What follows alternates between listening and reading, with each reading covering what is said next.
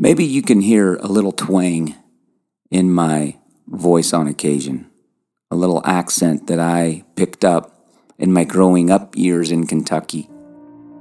I grew up in Lexington, Kentucky, and there were 3 religions, and there still are.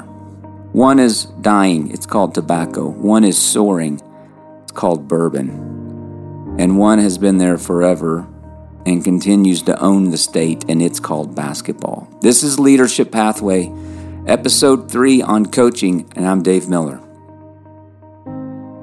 I hated my coaches in the fall. Every fall, August, September, October, I remember the gymnasiums. I remember the smell of those gyms. I remember something called sevens, where you had to run down and back 7 times, touching the lines. I remember something called suicides and these defensive drills where you slid your feet from side to side. And I remember on occasion vomiting because I was not in shape in August and September. I hated my coaches. No matter how good I would show up in 9th grade, 10th grade, 11th grade, having run in the summer and conditioned, my coaches would get more out of me than I would get out of myself.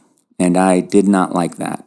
But I also recall in March losing, of course, as we always did in the tournament, and crying and hugging their neck and wishing the season would go on, because actually I loved my coaches. Coaches get more out of us than we could ever get out of ourselves alone.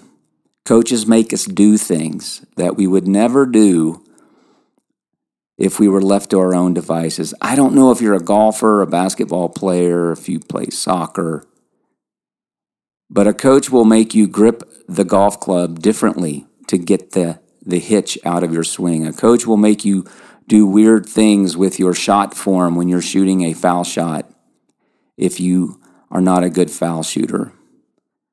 And we need to apply similar lessons to those who are just beginning in ministry leadership in their 20s. I would say it's interesting to me that most people I've been around who think about hiring a coach, they don't do so until they're in their 30s or 40s. They're in a position at a church or an organization where they can afford it, where it's in their budget. They get leadership development as part of their compensation package. I would say one of the disruptive things that we've got to start doing is handing people a coach from day one, honestly, before they're even full-time, while they're still an intern or a resident, as we like to talk about at Leadership Pathway. The youngest among us have the most potential. Sean Badir, who works with us at Leadership Pathway, he does fantasy football. I don't do it, but he talks about the floor and the ceiling as he's interviewing and recruiting and talking to Leadership Pathway residency candidates. He talks about the ceiling of potential and raising the floor of training. And I guess he got that language from fantasy football and baseball. But we need to begin the earliest parts of our ministry journey with a coach. We also need mentors. We also need people discipling us. We need trainers. We need education. We need to be spiritually developed. We need all of that, and it appears as though we're pretty good in a lot of those areas. But where are we not as proficient, it seems like, is in the area of coaches. So if you're wondering who's the next you, if you're wondering why it's difficult to find hireable and highly desired talent on your church staff, my challenge would be you're going to have to grow your own. And one of the key fundamental ingredients that you're going to have to grow your own is a coach from the earliest days for the youngest. And it's an investment. It's really not that big of an investment of money. I think a lot of churches that work with Leadership Pathway ask about the money going in, but by the 6th month, they're not asking about the money at all, but we're talking about the time that it takes.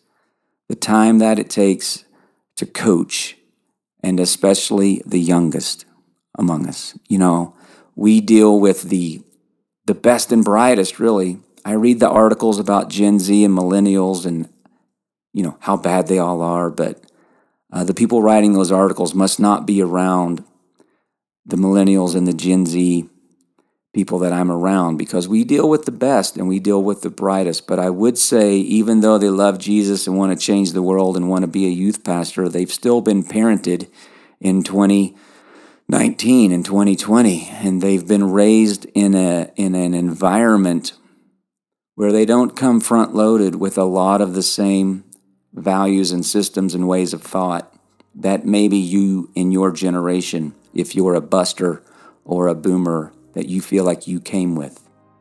I would also contend we weren't that much better than they are today. It's just we don't have record of all of it. In the 90s, I wasn't taking pictures with a lens pointed towards me and putting it out for the world to see. I wasn't shooting video of every waking moment of my life with a camera lens pointed toward me. If I had, I probably wouldn't be on this podcast because I was an idiot, probably like you. So coaching many, many times, these amazing churches we partner with, they say by the 6th or the 9th month, I feel like I'm parenting this individual. And I would say probably. We call it coaching. We don't call it parenting because I don't want to confuse people as to what we need. We just need people who are speaking into the youngest in the earliest days, from the beginning, getting more out of them, putting up the mirror, risking friendship to help them be better. This is Leadership Pathway. You can check out all sorts of things on our blog that speak to these topics at leadershippathway.org. Till next time, I'm Dave Miller.